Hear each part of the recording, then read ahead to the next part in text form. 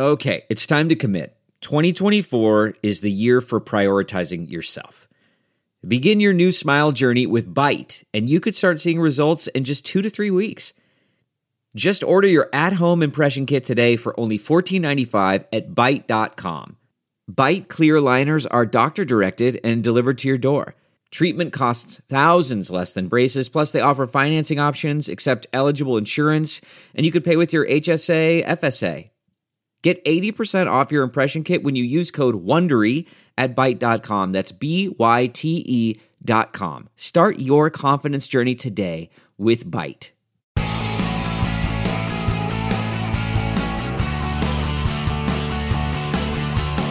This is Bill Press and Friends on the District Productive Network. We got to hear yesterday from Richard Burr and Mark Warner. Burr, the North Carolina Republican who runs the Senate Intelligence Committee, and his vice chairman, Mark Warner, the Democrat of Virginia. They've essentially, Peter, taken control of the spotlight of this investigation as Devin Nunes has turned into a character from the Ringling Brothers Barnum Bailey circus that I'm taking my kids to later today. Oh, you can see Devin Nunes there. He's going to pop out of a car with 8 or 9 of his friends. Yeah, right. Because he has turned into a clown show. Yeah, it's a total clown show. But at any rate, the Senate side is taking this opportunity, the void left by Devin Nunes, for serious investigation. And they are starting to talk seriously about investigation. They had a hearing yesterday. Here's Senate Intelligence Chairman Richard Burr. Vice Chairman and I realize that if we politicize this process, our efforts will likely fail. Which is an important thing there. If we politicize this process, he says, meaning you, Devin Nunes, we will fail. If we do what Devin Nunes is doing over on the House side, and I also want to point out, and it's nice that we have audio for this, Jamie. You've done a good job today. There was a question yesterday on MSNBC from Craig Melvin, the host there, to Congressman Ted Yoho of Florida, who's a large animal veterinarian. Which I don't know if that means he's like a large veterinarian who tends to animals, or like he tends to large animals. I think it means the latter there, that he's like a horse doctor. Yeah. But Ted Yoho, which I think is code for bozo, was talking to Craig Melvin yesterday. Craig Dad Melvin jokes. asked him about who Devin Nunes works for. Let's listen to this exchange. Are you concerned at all that he was viewing what he said was classified information at the White House, then reported it back to the White House? Well, you got to keep in mind who he works for. He works for the president. He answers to the president. Does he, or does he work for the constituents of his district? Well, you do both, but when you're in that capacity, if you've got information, I'm okay with what he did. Oh, man. What this world really needed was one more moron claiming to be a constitutional conservative who has no idea what the separation of powers are about. Oh, man. Does he, or does he work for the constituents of his district? That's unbelievable. Devin Nunes works for the President of the United States. What's brilliant about what Ted Yoho said is that it is a fundamental misunderstanding of how the separation of powers work, and a complete understanding of what is going on in Devin Nunes' head. Okay, so that's what I was going to get at, right? It's either a total misunderstanding of how things work and how things should be, right? Or a lack of understanding. Or it's just like willingly turning a blind eye to what's right to continue to carry water for your party. And this was a Kinsley gaffe. Yeah. This was like the ultimate. So Michael Kinsley, the columnist, used to talk about gaffes, and it's when you unintentionally reveal something that you actually think is true. Yeah. That's the nature of a gaffe. That's what happened with Ted Yoho. He basically told us, how do House Republicans think of their role vis-a-vis the president? And the answer is they work for him. Yeah. Yeah. I shouldn't say that about all House Republicans. It's not true about all House Republicans. But there is a moron caucus that doesn't get it. The moron caucus. I like that. I mean, it's like literally you bundle together idiot sticks, light them on fire, and like throw them up in the air. Led by Congressman Yoho. Yoho, code for bozo. Hey ho. I think that works. Like Yoho. if the B stands for the Y and the Z stands for the H, then you get whatever intel reports Devin Nunes was looking at the White House when he secreted out of his car based on a phone call. So let's back up a little bit and talk a little bit about what we found out about this story yesterday, which is reported for the first time yesterday is that Devin Nunes, the House Intelligence Chairman, who had said they had gotten some secret information that basically showed that Trump transition officials were incidentally and legally picked up in U.S. spying during the transition. He had said he had found that out because he was told by national security sources, and then it later turned out that he'd gone to the White House to find out. After he got back from the White House, he told the press that what was going on, and then he said he had to go inform the president. The big thing that all this hung on was the idea that whoever told him this worked in the national security apparatus, but not necessarily for the president of the United States, because otherwise, why would Devin Nunes have to be an intermediary between White House officials and the president of the United States? This is the big sort of question that's out there. It's one that Adam Schiff, the ranking Democrat on the House Intelligence Committee, asked. It raised a profound question why they were not directly provided to the White House by the national security staff and instead were provided through a circuitous route involving the chairman. If that was designed to hide the origin of the materials, that raises profound questions about just what the White House is doing. And the New York Times reports yesterday, this was a big break. I'm sorry, I think it was the Journal that first broke the. Oh, no, wait, it was the Times. It's hard to keep up with all of these breaks because they're happening so fast. But the Times reported yesterday that Ezra Cohen-Watnick, the senior director for intelligence at the National Security Council, and Michael Ellis, a lawyer who works on the national security issues at the White House lawyer's office, the counsel's office, and previously worked for Devin Nunes, are the two officials who apparently helped provide these intelligence reports to Nunes. So these two people that work at the White House call up Nunes, apparently, and say, hey, got to come look at these reports. He goes over to the White House. He looks at the reports. They don't take them to their boss. Donald Trump didn't see this until after Devin Nunes saw it. Like, why would that happen? I don't know. Or Donald Trump saw this, or Donald Trump directed these people to find these reports and then shared them with Devin Nunes. There's a third person involved that the Washington Post added to the mix. There's another guy, John Eisenberg, who's a top lawyer for the National Security Council. So basically 3 White House officials. I want to ask you a question because you're a longtime journalist. You're journalistic ethics, right? So yesterday, Sean Spicer said that Devin Nunes is entitled to keep his sources secret because journalists do the same.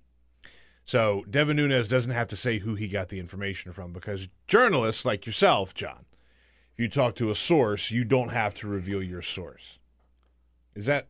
I would make it much more simple than Sean made it. I would just say nobody has to reveal their source unless compelled to. But don't you think there's a difference between a reporter? Yes, I think Sean made a dumb parallel because the member of Congress and the reporter are inherently different and have different roles in society. That said, Sean Spicer is also very dumb. The burden on Nunes is if he goes out there and says something without a source, it lacks credibility. Yeah, okay. Until he points to a source. With journalists, journalists live in an area of, at least they used to, of public trust, where if a journalist tells you that they talk to an intelligence official, you can largely assume, depending on, I guess, sometimes the journalist and the publication, that they actually talked to a national security official about whatever it was. If they say, it wasn't somebody at the White House or it was somebody in this place, you can generally trust that to be true.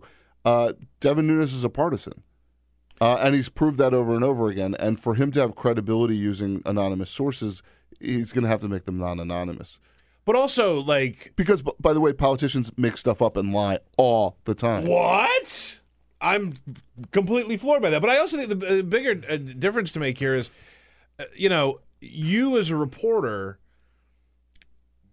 we don't, taxpayers don't pay for you to do that job, right? Correct. And so, when you're Sean Spicer and when you're Devin Nunes, the White House is the people's house. You have an obligation to disclose that information because you work for the people.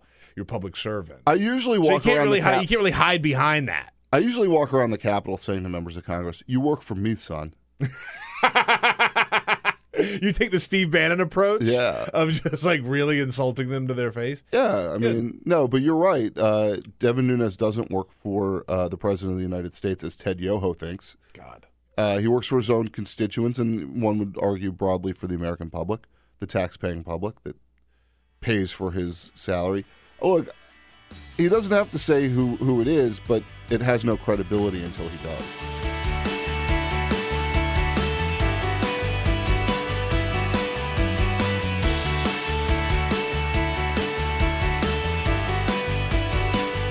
In studio with us now, a good friend of mine, Bloomberg's Greg Giroux. He taught me everything I know about politics, and then forgot the 1% that he knew about politics that he taught me. And look at how you turned out. Wanted to ask you about the upcoming elections, the 28 midterms. Obviously, we've got a couple of special elections before then. I think there are 5 vacancies in the House right now. Correct. One really upcoming in Georgia that has grabbed a lot of attention. Jon Ossoff, a Democrat, is getting a lot of attention down there in what used to be Congressman Tom Price's district. Tom Price, now the HHS secretary. Suburban Atlanta. Tom Price is based where my wife was born in Sandy Springs, Georgia. There are something like 18 Republican candidates for this House seat, the Price seat. Is that? Yeah, I forget the exact number, but you're pretty close, within a couple. And what's unusual about that race, and the first round race is on April the 18th, is that everyone, regardless of party affiliation, runs on one ballot. And if the top vote getter gets 50% plus one, that person is automatically elected. Otherwise, the top 2 vote getters advance to a runoff election. So the trick for Republicans, even though it's nominally a very Republican district, it's not. It's much more a Mitt Romney, Johnny Isakson, mainstream conservative Republican district. It is not a Trump bastion by any stretch. It's Georgia 6 is one of the most well-educated and higher income. Yeah. Yes, well-educated. And if you look at the election results in 2016, where changes to 2012, education was a real big factor. You saw some well-educated Republican areas drift more toward Hillary Clinton, much so pro-Trump. So the challenge for the Republicans is that Ossoff is basically the dominant Democrat running, but you have the Republican candidates splitting up the vote. And the nightmare scenario for the Republicans is that Ossoff somehow gets a majority of the vote in the first round election and wins it outright, which is probably his best chance to win the election when the Republicans are divided. But it's still a heavy lift for the Democrats because it's behaviorally still a Republican district, just not so much a pro-Trump district. Yeah, and you hear. I saw in an Atlanta Journal-Constitution article the other day, one of the Republican chairmen down there saying we shouldn't let outsiders take over our district. Which I thought was really interesting and kind of a dog whistle on Ossoff being Jewish because he's from the district. And they're talking about outsiders taking their district. And it's like the guy's actually from there. Yeah. And so what do you mean by outsider? And Georgia's also one of the fastest growing states in the United States, so people are constantly moving to Georgia. It's probably going to gain another congressional district soon. So you have a lot of new people moving into Georgia, and especially the outer suburbs of Atlanta. The outsider thing might not play so well with a lot of outsiders. Right. And well, it may not play well with those who understand exactly what that guy means. Right. Just to decode for you a little bit, when you call somebody an outsider and they're from where you're from, it probably has something to do with some other aspect of them than their actual location of birth. So you said something that was interesting to me because I think we all believe this, that when you see one of these unusual open primaries, jungle primaries, whatever you want to call them, or any sort of runoff election, there are ways that we expect them to tip. So if an incumbent gets forced into a runoff in a primary, you usually figure that incumbent's toast. I wonder in this post-Trump era, when Democrats seem to be so intense about voting, that if this goes to a runoff, which will probably be a poorly attended election, whether there's a possibility that there's much more Democratic intensity to actually show up, figure out what the election day is, and actually show up. Yeah, I think there'll probably be a big education effort among Democrats to try and win this race. Of the 5 open districts. 4 of them are being vacated by Republicans who joined the Trump administration, of which the Price seat is one of them. One of them is a very heavily Democratic district in California. But of the 4 districts that Republicans have vacated, the Georgia district is probably the best shot for the Democrats. And Trump only won it by 1.5 points. It went for Romney by more than 20 points 4 years earlier. So if the Democrats are going to start to make a stand and try and these are the kind of districts they need to win. They need to win districts. If they ever have any chance at winning the majority in the House, they need a net gain of 24 seats. They need to win some of these 50-50 districts, slightly Republican-leaning districts, if they're going to have any shot at doing that. So I think they'd probably pour a significant amount of resources into this race.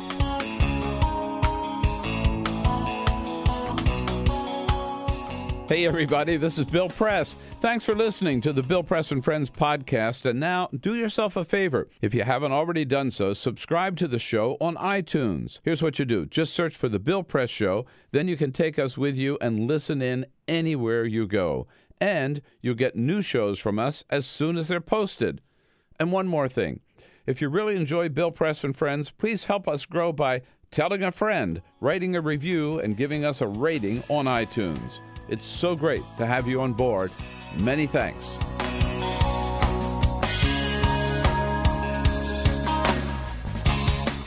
And I'm Jon Allen, back in studio with Ben Kamisar of the Hill. Ben Carson. You almost called him Ben Carson. Are you the Secretary of Housing and Urban Development? Possibly. And by the way, I figured out why I'm slow to react to certain things this morning. It's because I'm not plugged in here, so I can't hear when the music stops and starts. Oh, boy. So that's just... Hi, everybody. Good morning. Now you're going to hear everyone making fun of you the entire time. Yeah. Jamie's just been in there roasting you constantly. And, I can't hear Jamie at all. Jamie, I haven't heard a single instruction from you all morning. Jamie, are you there? Yeah, I'm here. All right, now I hear you. You haven't been plugged in all morning? No, I have not been plugged in all morning. Oh, boy. Gotcha. All right, let's get back serious now. I want to talk about Michael Flynn, the former National Security Advisor. I keep forgetting. He's the first guy that got bounced out of the White House, and it took about 10 seconds. It turns out that he would like to get immunity in exchange for his testimony. What does that tell you? So it's tough. I mean, you don't love to draw conclusions here. On one hand, his lawyer said, Michael Flynn certainly has a story to tell and he would like to tell it. So the question is, if they're shopping immunity, does that mean that they believe that there's enough there in that Michael Flynn has to, turn that over and maybe go further up the tree? And if that's the case, then how many people are further up the tree than Michael Flynn? Very few. On the other hand, though, it's still, if you're a smart lawyer, it might just be that you want protection for your client, and there isn't anything, maybe the buck does stop with him, or if there is a buck to stop, or maybe, they're just looking for some security for their client. So far, the immunity deal, my understanding is it hasn't been reached. So I think, if we see a deal that actually gets cut, then maybe it starts to raise some more questions. I mean, it sounds like nobody's racing to take this deal from the congressional side or from the FBI. Yeah, we had the House Intelligence Committee that actually issued the statement that said we are not considering this. So, right. I think if you saw people jumping to take this immunity deal, I would imagine that you'd be a little more worried if you were in the White House. But that said, I always wonder about this. How do you kind of if you're Michael Flynn, how do you toe that line of here's what I've got, but I don't want to tell you all of it, so you still give me immunity? Right. Yeah. You don't want to admit to crimes, for instance, before you get your immunity. Right, yeah. Not that Michael Flynn has committed crimes, or that Michael Flynn really cares whether someone has committed crimes before they are imprisoned. Right, Jamie? 5 people around her have been given immunity, to include her former chief of staff. When you are given immunity, that means that you've probably committed a crime. Jamie, can you do the chant that Michael Flynn was leading at the Republican National Convention? Lock her up. That's right. Whoops. Yeah, the internet age isn't so great when things come back to you like that. I feel like if you're going to stand there on your high horse about somebody else and how they should go to prison for crimes that they haven't committed, I mean, I don't want to say schadenfreude is what I'm feeling, but I do feel like it's... I do. You feel schadenfreude? Yeah, I do. I taught my son the word the other day because I was like, you should know that word. Living in D.C., he should absolutely know that word. Yeah. I think it's more like, for me, it's more like just a warning in life in general that you shouldn't go out there and like beat the hell out of other people for things that you yourself might do. Yeah. Or you can just end the sentence right there, right? Stop. Don't beat the hell out of people. Right. Well, yeah. Well, even for things you might not do. Well, yeah, no, fair enough. But like, if you're in a glass house, perhaps you shouldn't throw stones. Or more appropriately, sometimes if you were in a stone house, maybe you shouldn't throw glasses. It works both ways. It does work both ways. And stone houses, frankly, sound like more structurally sound. Yeah, and people have stone houses, and sometimes they throw glasses in them, and the glasses break, which is not as bad as shattering your entire wall. No, but it's still not good. But what's interesting that I find, this is why I find this so interesting and so entertaining, is like the Trump people are masters at projection. So they will accuse everybody under the sun of doing exactly what they're doing, right? So if they're lying, they'll accuse somebody of lying. If they're potentially breaking the law, they'll accuse somebody of breaking the law. If they're having their own private email server situation, they'll accuse somebody else of having that. And so, like, literally just about, I mean, Donald Trump talked about all this Bill Clinton sexual perversion stuff, right?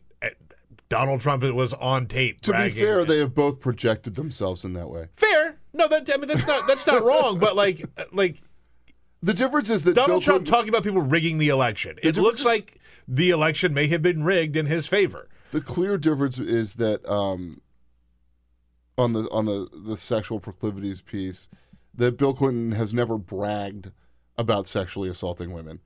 He's denied sexually assaulting women. He's lied about his sexual congress. Oh, I just used those words in the same sentence. Told you, man. With certain people, but he has not gone out there and said, it's a really good idea if you assault women. I'm not going to say that. Bill Clinton has not gone out there, as Donald Trump has done, and said that he liked to assault women. By the way, I just didn't want an audio clip of me yelling that. I hope you don't mind. That's fair. Ben, what do you think is the most interesting element right now of the Russia-Trump investigation, Michael Flynn, Devin Nunes kind of clown show? Yeah, I mean, it's just not getting straight answers is something that's sort of frustrating in the sense, like, we've seen this whole Nunes piece has just been boggling because it seems like, it seems like a lot of unforced errors, and maybe a lot of this is unforced errors, but you have Nunes, whisking off to the White House, and then the White House saying doesn't pass the smell test, that's probably not coming from us. Then you've got Nunes saying to Bloomberg, nah, it didn't come from the White House. It's an intelligence agent, met him on the White House grounds, not from the White House. And then the whole time, everyone's sort of wondering, well, then why'd you go to the White House? And sure enough, this New York Times story comes out that, yesterday that says, well, because he got the information for the White House. So it just sort of seems like there's so many steps backwards that need to get taken before you can kind of, to rectify the, false statements or misleading statements before you even move forward to try and figure out what exactly, gets to the bottom of what went wrong. What is the most charitable explanation for the way Devin Nunes has handled this entire situation? That's a good question. I mean, I'll be honest. I mean, I haven't been up, following his twists and turns in general. I think I don't know. I think you'd have to really take a look and see what, maybe how some of his statements could get parsed. I mean, maybe this New York Times story was a little didn't specifically say that, the White House handed him this information. Maybe those two people helped, were brought to. But if you're talking most charitable, maybe an intelligence agent came to those two people in the White House and maybe said, hey, you should get this to someone. I don't really want to put my job on the risk. Maybe they handed it to a gardener who handed it to him. Like, who knows that's a charitable one. But, my conclusion on this is that Devin Nunes has lost his judgment and lost his ability to really be tethered to reality and has lost his ability to be an independent judge of what goes on with Donald Trump and should have lost his ability to review intelligence information because the first thing he did when he did review intelligence information was go out and hold a press conference about the intelligence information that he received. I mean, this has been a long, slow walk toward, just everything being politicized, and it's kind of this hope that, well, maybe the intelligence committees, they realize that there's so much of a bigger situation at stake that everyone kind of needs to stay in their lane and make sure they don't, jump to conclusions or anything. I guess it seems, it's troubling that, now you at least have the House Intelligence Committee that's broiled now in the same partisanship that everyone's been having for years. But now, the stakes are obviously higher because it's the Intelligence Committee. You said partisanship with a P at the end, not a T at the end, right? Because I was thinking the T at the end. Either could work. Same. Yeah. We could swap those two out. We can't say that on the air, though. No, you can't say that on there. Can we spell it? That would be a bad idea. Let's not find out. Yeah. Yeah, I'm just curious. I'm always curious, what's the... So... I think you make a great point there, Ben, which is Devin Nunes, and I'll put this in my words, not yours. I'll reframe. Nobody should blame me for this, but Devin Nunes has proved himself to be a partisan and a lackey for the White House, rather than using his oversight role as an opportunity to investigate and to hold accountable the White House. He's instead using his position to shield the White House, the exact opposite of what the Founding Fathers intended when they separated the powers between the branches. He has made a mockery of the idea of separation of powers. He has made a mockery of himself in running around like Donald Trump's little lackey, dashing off to the White House to receive this information, then going out to try to clear the president's name with the press, then saying that he's going to go brief the president on things that the president's own aides dug up, potentially certainly not denied by the White House at the insistence of the president. As Sean Spicer said, Jamie, yesterday, when asked whether President Trump had ordered these particular intelligence reports up, this is what Sean said. Did the president direct anyone in this White House or in his national security team to try to find information or intelligence to back up his assertion about wiretapping? I'm not aware of anything directly. I'd have to look into that. I'm not aware of anything directly. I'd have to look into that. That sounded evasive, didn't it? Well, I think, and also that last part of I'll look into that. The other thing that was pretty telling from yesterday's briefing was when, people have been asking him for days. So if Devin Nunes gets onto White House grounds, you don't just kind of walk in. There's security. Someone's got to escort you in there. And for days, reporters have been asking, so who cleared him to come into White House grounds? And finally, after the story came out, what Sean Spicer ended up saying was that, I told you I'd look into it. I didn't tell you I'd tell you what I found. So, right. So obviously he found something that would not be helpful to the White House's case. And it just it comes into like he said for that question, I'll look into it. But the question is, it's great if you look into it, but it's not great if no one ever finds out the conclusion, right?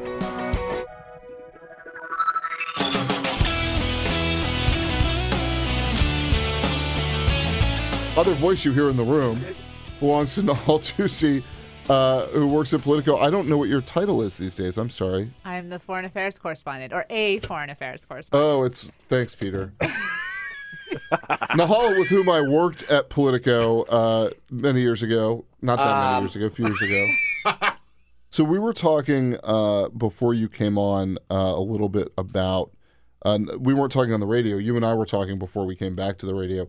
A little bit about some changes in U.S. Syria policy in the last few days. Can you tell folks what we're hearing? Because I think some of our foreign policy has been overshadowed by the Russian interference in our domestic elections. Correct. So yesterday, the United States ambassador to the United Nations, Nikki Haley, said that the U.S. no longer considers it a priority, nor is it focused on seeing Syrian President Bashar Assad be removed from power.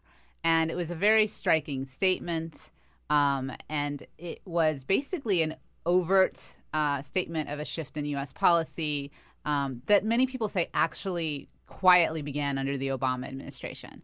So, for years, you had President Obama and others saying Assad has to go. This war, he's rained carnage on these people, 500,000 dead. He cannot possibly stay on as Syria's leader.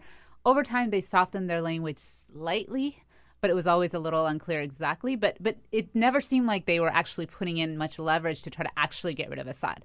Now, Haley is simply saying, no, this is no longer our focus. We just have to work with what's there and, see what we can do for the Syrian people. And that's really quite a signal to send on a number of fronts. It's a signal to Russia, which has militarily backed Assad. It suggests that we're kind of saying, fine, you can have your own way with that country, with Syria. You get your puppet. Right. Well, no puppet. No puppet. You're the puppet. And then the other thing is, for the Syrian opposition fighters who have hoped that the U.S. would help them more. It's really quite a blow, as well as to a lot of people who want to see democracy in the Middle East. But it's also realpolitik to a degree. So. Or I would say to like a high degree. Very high degree. They're basically looking at Syria and saying, this guy's better than ISIS. Well, yeah. I mean, the priority always has been fighting ISIS. But if you talk to people who really study the Syrian conflict, they'll tell you that Assad's continued rule feeds ISIS's growth. That one of the reasons people run to join ISIS is because they hate Assad. And it's this weird, complicated thing. But you have to pick at some point, right? Like if you got rid of Assad, it might not fuel ISIS's growth, but ISIS would take control of Syria. Or at least that's a fear. Well, there is a possibility of a vacuum. There's a possibility of an even bigger conflict if Assad leaves and it's unclear what comes after him. You have all these various groups fighting each other, not just him. So, yeah, there is that possibility. Right now there is technically a ceasefire that Russia has been trying to enforce, but it's a very shaky one at best. There's not really a ceasefire. We're conducting airstrike. Oh, well, we're doing Iraq. More in Iraq, but we're targeting ISIS. Right. As opposed to, we've never... For the most part. We're targeting civilians these days. Wait. We're not... I'm not saying that we're not. Targeting civilians. 200 civilians we killed? I don't think we're targeting civilians. I think the change is more along the lines of not caring as much what the collateral damage is from our strikes. Excuse me. I'm sorry. Donald Trump, during the election, said that he is not opposed to killing family members of suspected terrorists, which are civilians. So, like... If we take him at his word, yeah, he might be targeting. Well, it's also civilians. illegal. Like what he said is illegal under probably a war crime. Yeah. Yeah. But the question of whether civilians die when you are targeting a combatant is another question, and I think is look, I would love to be in the black and white space of saying like, yeah, every time you kill a civilian, it's totally wrong, and I mean it is wrong when you kill a civilian, but in the black and white space of saying like we should be able to kill only the combatants and never the civilians, and the truth is that there's like a lot of gray area there, that when you're going after combatants, when you're going after bad guys, when you're trying to fight a war in densely populated areas, sometimes civilians die, and the question is when is that acceptable, if ever, and if so, what is your intent? I know I'm a real squishy lib, but like I'm anti-killing kids. But I am too. But listen, I'm not saying that you. I'm not saying that. I just think that like we should. Are you trying to contrast with me? No. I'm just saying like Obama did it. Obama killed kids. Obama bombed and killed civilian children. Guys, first of all, the question of intent is important. Secondly, ISIS doesn't play by the same rules. So in a city like Mosul, which is densely populated, ISIS is using civilian shields. Yeah, they I know that, and that makes it very, very tricky. And even if ISIS wasn't intentionally doing this, I mean, just simply trying to send, these kind of missiles or whatever into an urban area is really hard because you have all these buildings, you don't know what they're covering, what they're not covering. It's really difficult. So I don't know that. But you don't have nukes that pick out the bad guys. Right. Not yet. No. Yeah. But one thing to also, bear in mind is that when a president of the United States says something like, I want to bomb the out of ISIS. I don't know if we can say that. You can't say that. Family show. Can't say that. Okay. The president can say it, but you can't. Yeah. If he says something like that, even if he doesn't actually follow through, simply the statement of this kind of approach sends a signal to allies and adversaries around the world that, hey, the U.S. doesn't care anymore if civilians die, so why should we? So he says he wants to bomb the crap out of ISIS, and then he does, and there are 200 civilian deaths, and that sounds like it was what his plan was all along. And if you were reading it from another country, you have to bend over backward to make the argument that wasn't at least a consideration, if not his intent, right? That he was going to bomb more indiscriminately or less discriminately. And we were seeing the result of that as 200 civilian deaths in Mosul as a result of U.S. airstrikes. We saw it in Yemen with that first military raid that killed 14 civilians and did not actually apparently get the target. But I think part of the calculation of the Trump administration too is they want to ramp up this fight, become more aggressive.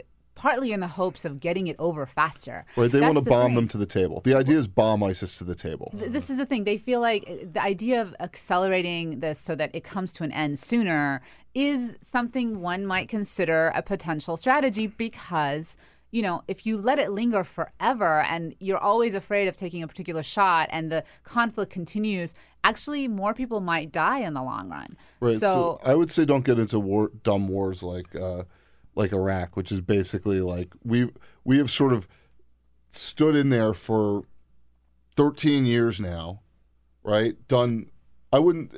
Basically took a country that was stable, destabilized it, destabilized neighbors, destabilized the region, and we can't get out of there. But what's interesting is you're talking about the importance of stability. And so when you look at some statements from Nikki Haley or Rex Tillerson or whatever about what to do about Assad, and they say, you know what, we're just going to go with what works. That's because they're also in search of stability. So, yeah. I think that's right. I am of the view that we attempted to destabilize or get rid of Assad or pushed on Assad to the detriment of U.S. policy interests. You mean, originally speaking, we never should have come out against Assad's rule? Correct. I think that the Obama administration looked at the Arab Spring as this incredible opportunity for democracy in the Middle East. And I think that democracy in the Middle East is not always, but is sometimes at odds with U.S. foreign policy interests, with U.S. national interests. And that as a nation, while I believe in building democracy, generally speaking, over the course of time, that should be secondary to what is in our national interests, at least in the medium term and maybe sometimes in the short term. And I know that sounds awful, like not everybody should have democracy. It sounds like U.S. policy of Democratic and Republican administrations for decades, actually. Is but what it sounds like. But that the Obama Despite all the talk. But that the Obama administration broke from and really tried to, I think a lot of it was they were following. I think they were following what was actually happening on its own. I was going to say, we cannot make the assumption that, the U.S. is, going to determine what happens in all of these countries. The people of Egypt, the people of Tunisia, the people of Libya, they had a say in all this too. Right. And whether we wanted it to happen or it didn't happen, it happened. What was going on with Mubarak in Egypt was not something that we were controlling. It was something that we were trying to get ahead of. What I'm saying is I think a lot of people suspect we have more control than we do. Right. I'm not saying we don't have any influence, but it's not like we're using our military in ways that are intended to, we're not going to other countries, as Donald Trump has pointed out many times. It's not like we're invading other countries, taking them over, and collecting the spoils of war. We're not grabbing the oil. We're not doing the things he thinks we should. But look, there's an argument to be made that if you're going to go to war with another country, that you have to pay for that, and going to war in or for another country, maybe you should be cut into it. I actually don't think what he says about that. I think at this point it's insane. It's not like you're going to start taking oil from Iraq 13 years later, but I do think that that also is a war crime. If you're right, but if you're not right, but if you're not going to take the spoil, I think one of the reasons you shouldn't go into other countries and shouldn't start wars is that you are not going. If you're the United States, you're not going to take spoils of war.